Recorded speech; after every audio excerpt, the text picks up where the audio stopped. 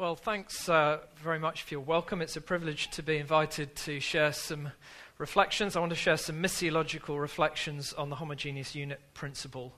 And in order to do that, let me tell you where I'm going. I want to start off by giving you a bit of the historical context and the background that led to the development of the HUP. Then to tell you how that was originally articulated, and then move on to share some reflections. So we will get to the reflections, but there's some groundwork to do first of all. So when we're talking about the homogeneous unit principle, the HUP, obviously we're talking about the American missiologist Donald McGavran. But in order to understand McGavran, you really need to know where he was coming from and what his primary influences were. And so McGavran was particularly influenced by a British missionary called Roland Allen. Many of you will have read some of his stuff. So Allen was a British missionary in China from 1895 to 1903. Not a particularly extended length of time by the standards of the day. His time in China was brought to an end by ill health. But it would probably be fair to say that when Allen's health failed him and he had to go back to the UK, his mission leaders breathed a big sigh of relief, because he was very critical of mission practices in China at the turn of the 20th century. He didn't like what Western mission looked like. And when he got back to the UK, what he did was to start to write seminal books that were so radical that during his lifetime, nobody took any notice of them whatsoever. So the first book was called Missionary Methods, Paul's or Ours. And then the second was The Spontaneous Expansion of the Church and the Causes that Hinder It. So he was writing in the early years of the 20th century. Allen said about his own books, "I don't think anyone will understand them until I've been dead 10 years. And he was right. So Allen's work started to receive attention much later, and that was around the time that McGavran was beginning his research. So Donald McGavran is the father of the church growth movement and is the man behind the homogeneous unit principle. McGavran was a third-generation American missionary in India. And just as an aside, I was recently on a CMS pastoral visit in Indonesia. I met Donald McGavran's grandson, who's now a fifth-generation missionary. That is an amazing heritage of a Christ-serving, mission-hearted family that I give thanks to God for. One of the similarities between Roland Allen and Donald McGavran was their willingness to challenge the status quo in mission at the time. And both of them stepped outside of the operating structures that basically were normative at the time and challenged what was considered normal practice. And while Allen was really a man before his time, McGavran changed the scene radically. The mission world was ready for the change that McGavran proposed. And the context that both Allen and McGavran were reacting against was the mission station model of mission. So for Allen in China and for McGavran in India, mission for them at that time happened in mission stations. So this is a picture of a mission station, a mission hospital station in rural Nepal. And you can see in the middle of the picture, along the kind of ridge, the crest of the hill, scattered houses that represent the homes of Nepali farmers. And down in this bottom corner down here, the bottom left-hand corner of the picture, you can see a much larger collection of buildings. And that's the hospital, the office space, the homes where the missionaries lived, probably a school and a classroom as well. A classic mission station. Now, in many parts of the world, that mission station would have been surrounded by a big wall that enclosed the compound. And the context that McGavran was reacting against was the mission station model. That's what he'd grown up with both as a missionary kid and as a missionary. And McGavran had two big problems with the mission station model. The first was about results. In terms of the results of seeing people come to faith in Christ, his experience was that the results were tiny. A tiny trickle of conversions. The second problem that probably explains the first is that the mission station model was basically extractionist. Or at least it was extractionist as McGavran experienced it. What I mean by that is that local people essentially were extracted from their culture, from their family, from their context, in order to become Christians. So an extractionist model of mission says, to become a Christian, you've got to stop being like you, and you need to start being like me. That was the context that McGavran was grappling with. He was greatly helped by Allen's writing, which had really been grappling with the same issue. And McGavran's first articulation of some of those issues came in a book published in 1957 called The Bridges of God. And that book owes a very substantial debt to Roland Allen. But McGavran's magnum opus, if you like, published in 1970, was a key book called Understanding Church Growth. So let me move on to just outline McGavran's argument as it develops through Understanding Church Growth, and that'll lead us to the HUP.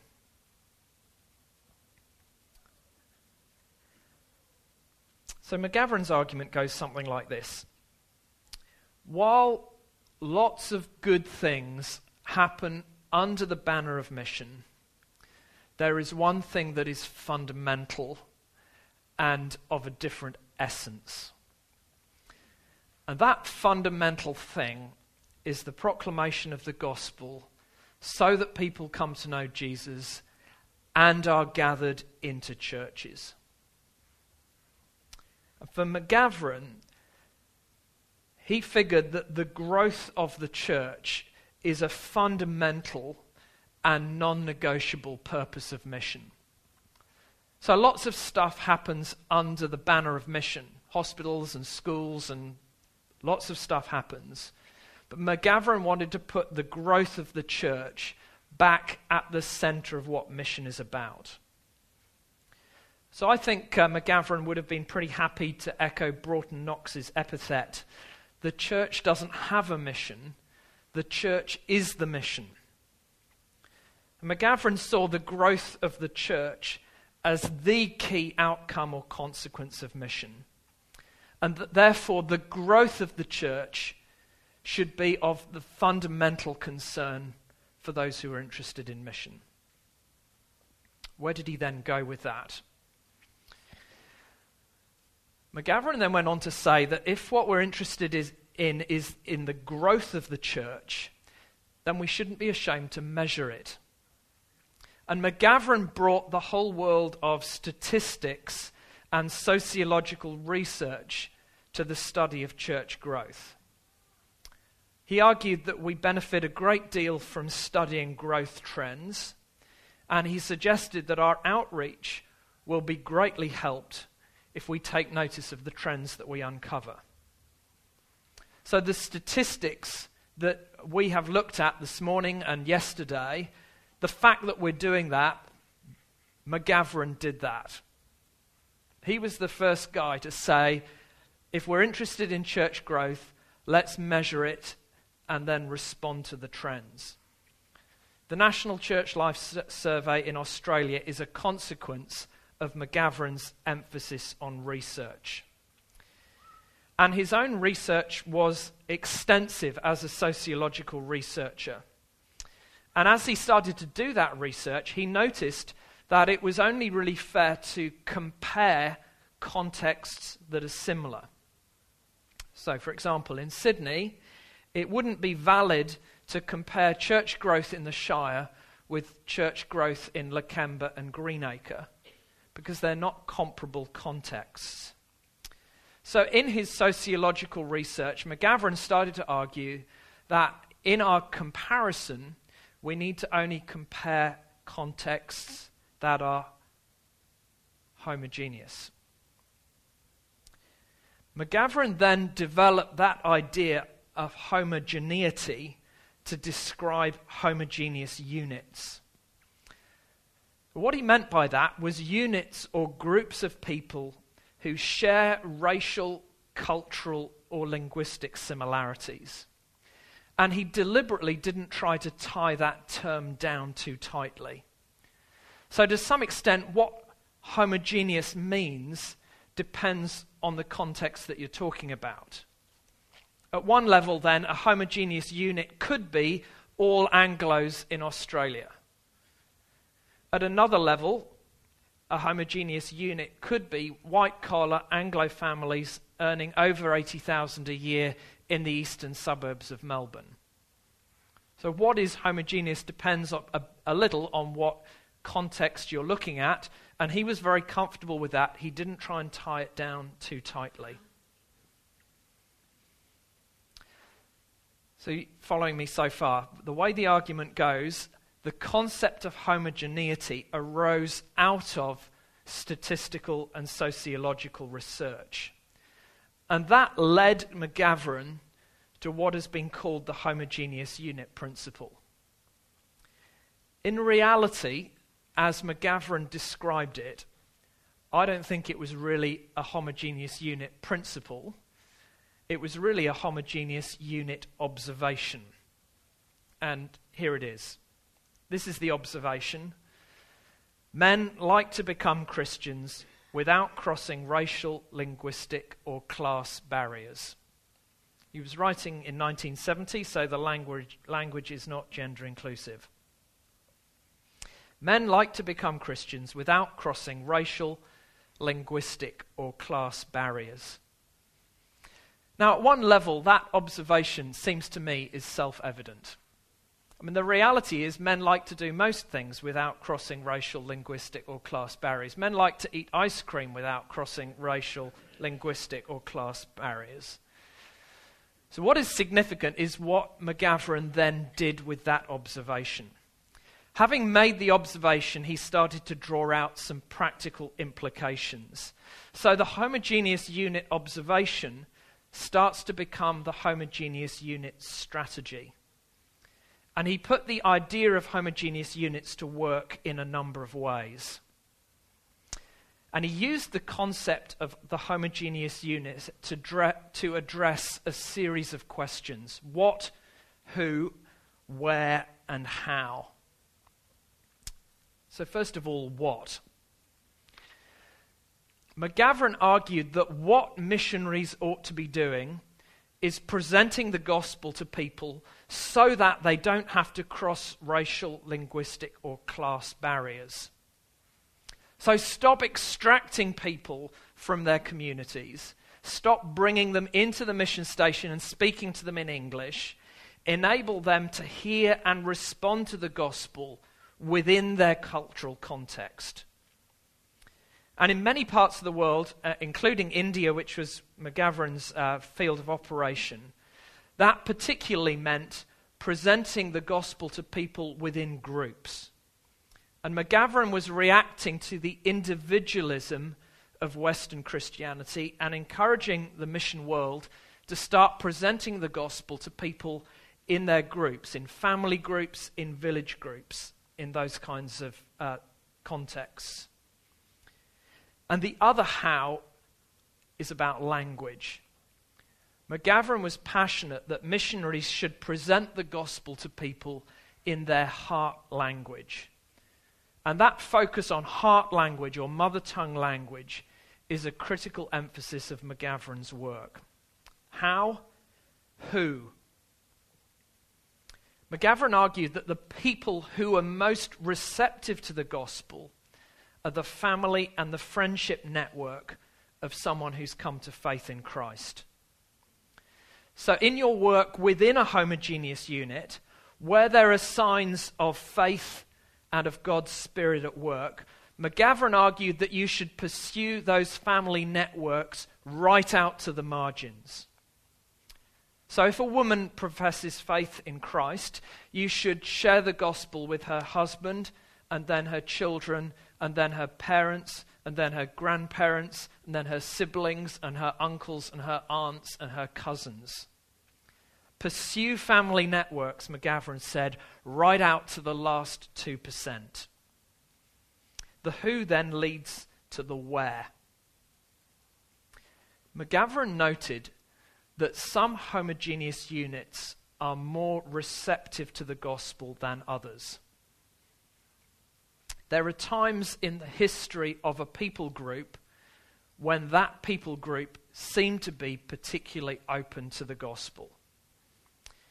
And McGavran argued, and he did it unashamedly, that missionaries should follow the Spirit of God to ripe harvest fields. Essentially, he said, don't waste your time on homogeneous units that are resistant to the gospel. Focus your resources on homogeneous units that are responsive, where the Spirit of God is clearly at work. The where then leads to the how. How are we going to reach the world for Christ? McGavran's answer was to focus on the people groups that are unreached and responsive. And he challenged the Protestant missionary world to set audacious, big picture goals that were all about planning to reach the unreached people groups of the world. And that message has sunk deep into the psyche of Protestant mission. 40 years after McGavran was first writing, we gathered for the third Lausanne conference at Cape Town in 2010. If you were there, one of the big moments of the conference was when we were challenged to sign up to take the gospel to the remaining unreached people groups comprising 50,000 people or more. That is McGavran language. That's where it came from. That essentially is McGavran's argument. So what's missing? What's missing, I think, is a theological justification of what has become the homogeneous unit principle. McGavran, at least in understanding church growth, didn't try to provide a theological platform on which to argue the HUP. There were subsequent attempts to provide a stronger theological rationale. In particular, an attempt to argue that in the Great Commission, Panta ta ethne, to all the nations, the ethne should be understood as a homogeneous unit. I think that reads the homogeneous unit principle back into the Great Commission. And I think that we should interpret the word ethne in the Great Commission in the way that the Old Testament primarily uses it. I think it's a very helpful thing not to think about nations as geographical nations, since most of those are the construct of Western colonialism anyhow. But in essence, the HUP was a sociological observation that became a pragmatic strategy. And notice what McGavran wasn't saying. He wasn't saying that the HUP was an adequate endpoint for churches, an adequate finishing point. The HUP was always a strategy for planting churches. And McGavran's expectation was that as churches were discipled and as they grew towards maturity, so they would embrace those who were different from themselves. Let me move on then to share some personal reflections on the HUP. My first reflection is around language. And simply to say, language is very, very important. So remember my summary of the HUP, McGavran's statement, Men like to become Christians without crossing racial, linguistic, or class barriers. Stated like that, it makes it sound like those three things are equally significant: race, language, and class. My view is that language is much more important than the other two, because language is much more a fundamental identification of what culture is. Language and culture are very nearly overlapped. So how do you understand another person's culture? Or one critical way is by speaking their language. I don't just mean English or Mandarin or whatever. I want to understand my children. I have to speak their language. They don't speak quite the same language as me, as young adult teenagers. And I think that McGavran's focus on heart language is a key insight that we need to take away from the HUP.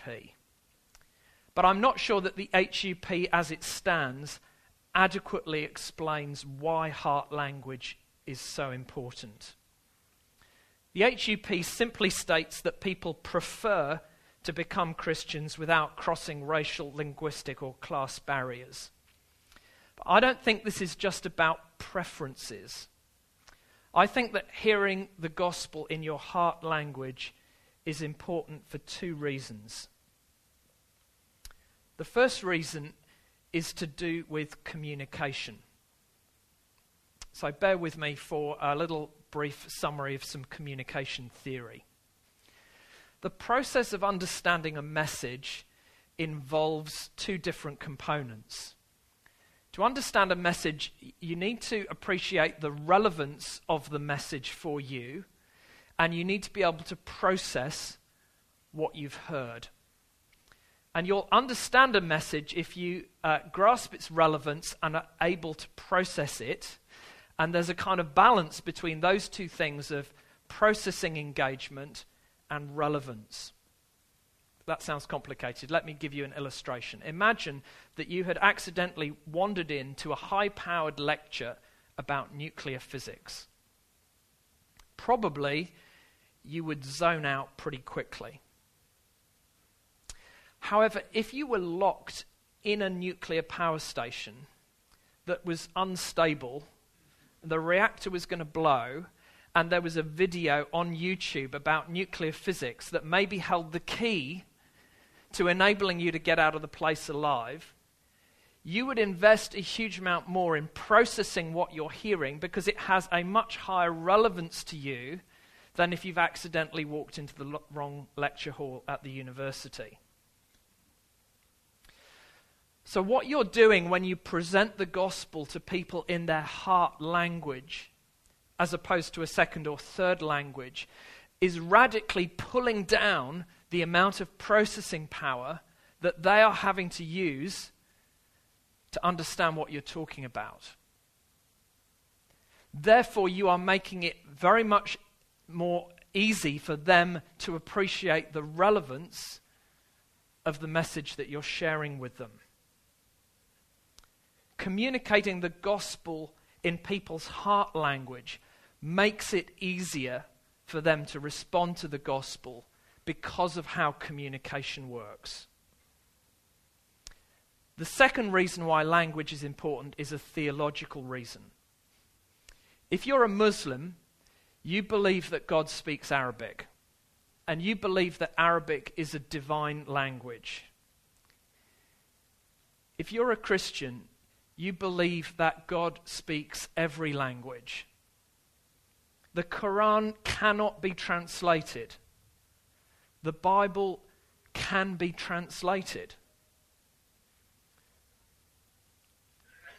When we explain the gospel to people in their heart language, we are saying to them, our God speaks your language, and you can know him for yourself.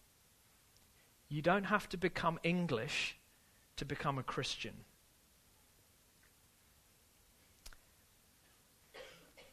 Second reflection, very briefly, is around method and missiology. The HUP demonstrates clearly one of the weaknesses of missiology as a discipline.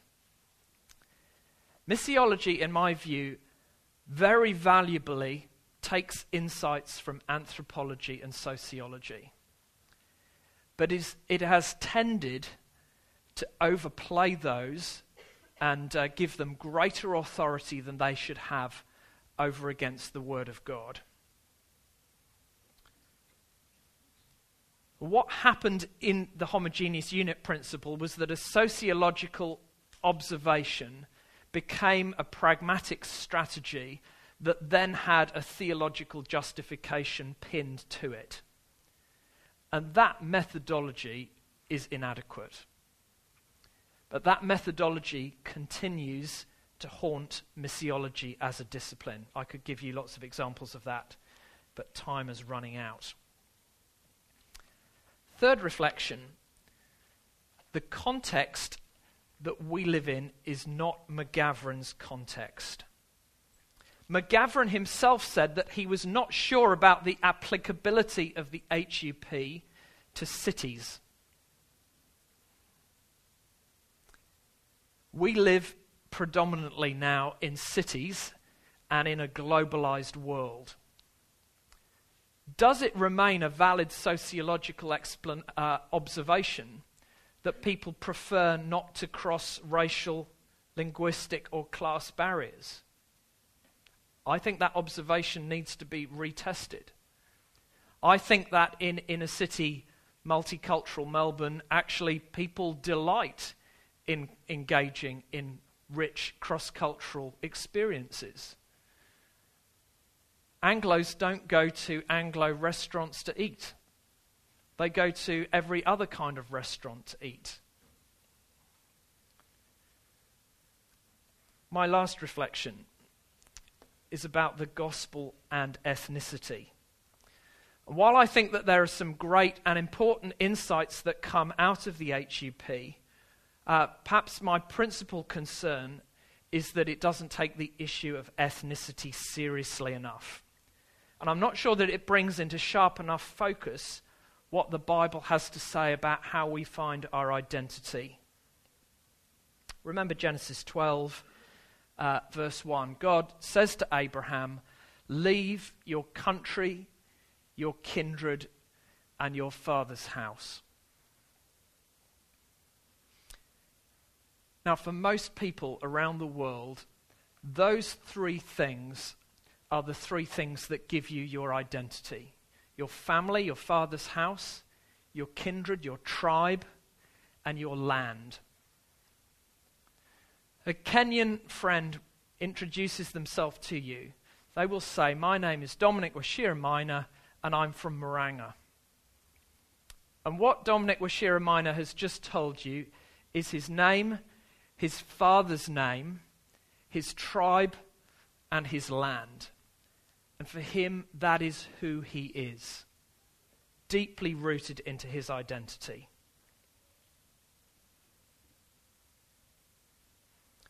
Your land is where you belong. And so in Kenya, you are always buried on your homeland.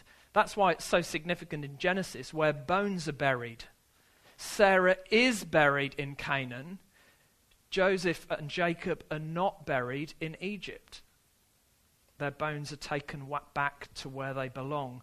But Abraham is called to leave the three things that give him his very identity, that define him. And he is given those three things back as a gift of grace, redefined by God. God is going to give him a new name. He's going to make him into the father of a new nation. And he's going to give him a new land. And every one of those things is a gift of grace. What it means to be a disciple of Jesus Christ is to be a man or woman who finds your identity in Jesus. And I think one of the risks of the HUP, particularly in the context that I'm used to, a context like Kenya, is that it risks not challenging the issue of tribalism enough. I wanted to say to my Kenyan students over and over again, you belong to the Jesus tribe. You owe far greater allegiance to someone from another ethnic group who is a Christian than someone from your own ethnic group who is not a Christian. And yet, around the world, God's people are mired in tribal and ethnic conflict. Extraordinary revival in Rwanda and Burundi, followed by an appalling genocide. Kikuyu and Luo in Kenya. So the great challenge, I think, for us is to try to hold together these two tensions. On the one hand, the great insight of the HUP is that if we present people the gospel in their heart language, we are greatly facilitating their ability to respond to the gospel. And inevitably, that means outreach that is based around homogeneous units.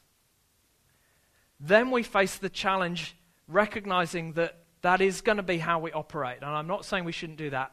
As we operate like that, how do we enable people to find their identity in Christ, transforming their ethnicity so that they say, I belong to the Jesus tribe? My time's gone. We have maybe 2-3 minutes for questions. So you're calling people to Christ in their mother tongue, and then you're inviting them to have their primary allegiance to the new tribe. Talk to us about the complexities of figuring out what things in their culture are okay to remain, and they don't need to be reefed out from, and what needs to change for this new allegiance. Well, welcome to the world of mission and what we struggle with constantly around issues of whatever you want to call it. Usually called contextualization. I prefer to call it translation. First key thing I think I want to say on that issue is, as someone from outside a language group or an ethnic group or whatever, it isn't fundamentally my job to tell local Christian people what they should keep or not keep. My job is to keep bringing them back to Scripture, enable them to read Scripture for themselves and work out those issues as they fall under God's Word and seek to bring their culture under the authority of the Word of God. But that whole process is very complex. And that's why missiologists write hundreds of reams about that whole subject of translation.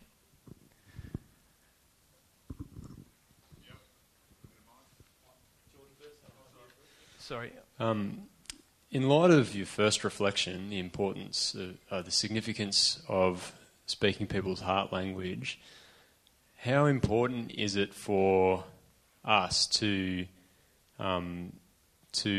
learn the language of the people groups that we're trying to reach out to? Well, I think we let ourselves off the hook on that much too easily. So I want to put the bar on language learning really high. I want to say, look at Ben Bathgate, who's been willing to go to the Middle East to learn Arabic for 3 years to prepare himself for ministry in Lakemba. So I don't want to let us off the hook on that. And as Anglos, we tend to think that it's all just too hard and we can only learn English. But most people around the world, like I said earlier, learn another language. Having said that, I think that there are things that we can do in the way that we structure our ministry that take other languages seriously. So, for example, you might have many languages in your congregation. At the end of your sermon or your teaching or a Bible study group, you could ask people to split into mother tongue language groups and just explain what they have heard back to one another. A very simple little tool that you could use to enable people to do the transfer of what they've heard in a second language back into into their heart language. and that will help them to apply the message that they've heard. Very often in many languages, there is that is a very, very difficult exercise, because there won't be a word for propitiation or redemption, or it might not mean quite the same thing. There's a phrase or whatever. So just enabling people to do that transition for themselves within the way you structure ministry, I think, is a key thing around helping them to respond to the gospel. But again, if there is one language group that you're trying to reach, try and learn language. Yeah, you may have just sort of half answered my question, but I guess over the last couple of nights, couple of days, I've had this rising question. You seem to be saying we need to get to them in our own language. So I sort of start hearing we need to copy their culture here. But then you're saying people need to join a new tribe, a new culture. So I'm a bit confused. Do we want to reduplicate their culture and have a congregation for each ethnic group in our community, or do we want to bridge that gap and have a multicultural community that somehow connects with all these people? Yeah, how do we do that? I think this is complicated, and I think that what people's heart language is going to change generationally. So Chinese-born Chinese heart language will be Mandarin. Their children will probably think Mandarin for family issues and think English for school-related issues. And their children, the grandchildren, will probably start operating more and more in English, and their children, their heart language will be in English. So across a series of generations, you're going to have a changing reality about what heart language looks like. So this is always going to be a question that we have to keep coming back to and keep chewing over. I want to encourage us to resist the non-Christian Australian cultural attitude, which is they've chosen to come here, they have to be like us, they should suck it up and speak English. Now, obviously, that's ridiculous, but for Christians, I hope we think that's ridiculous as Christians, but actually that attitude is everywhere in our Anglo churches. And so being willing to do the hard things around language, around how we structure our ministries, in order to enable people to hear and respond to the gospel, that's what I care about, not about anything else. Last question over here. Sorry, David, this might be similar in some ways to the previous question, but help me think through the transitions. So HUP is very effective for evangelism, reaching out, but we don't want to leave it there because we want to help people come into a culture where they see, actually, that's not my identity, my true identity is in Christ. And so we're moving them to a different place. How does that work in the transition process if the new place that we come to now is no longer as effective in the outreach that we were trying to do, which is why we went with the HUP in the first place? So I think theologically the answer to that question is we do it by discipling people and teaching them the Bible. I think sociologically, missiologists looking at that very issue go, we're really bad at that. And one of the reasons that the missiology world has reacted a bit against the HUP, it's kind of not the flavour of the month, is because HUP churches aren't very good at becoming inclusive and heterogeneous. And so people are kind of struggling with that whole issue and going, in the wider missiological world, HUP is a bit not really the flavour of the month in some circles because of exactly that issue. But the risk then is that we don't value language and the whole issue around how we make it most straightforward for people to hear and respond to the gospel and to follow Jesus Christ. So, I think the theological answer is, as we teach people God's word and disciple them, then under God that will happen. But it's a slow process, and some of these things are very deeply rooted.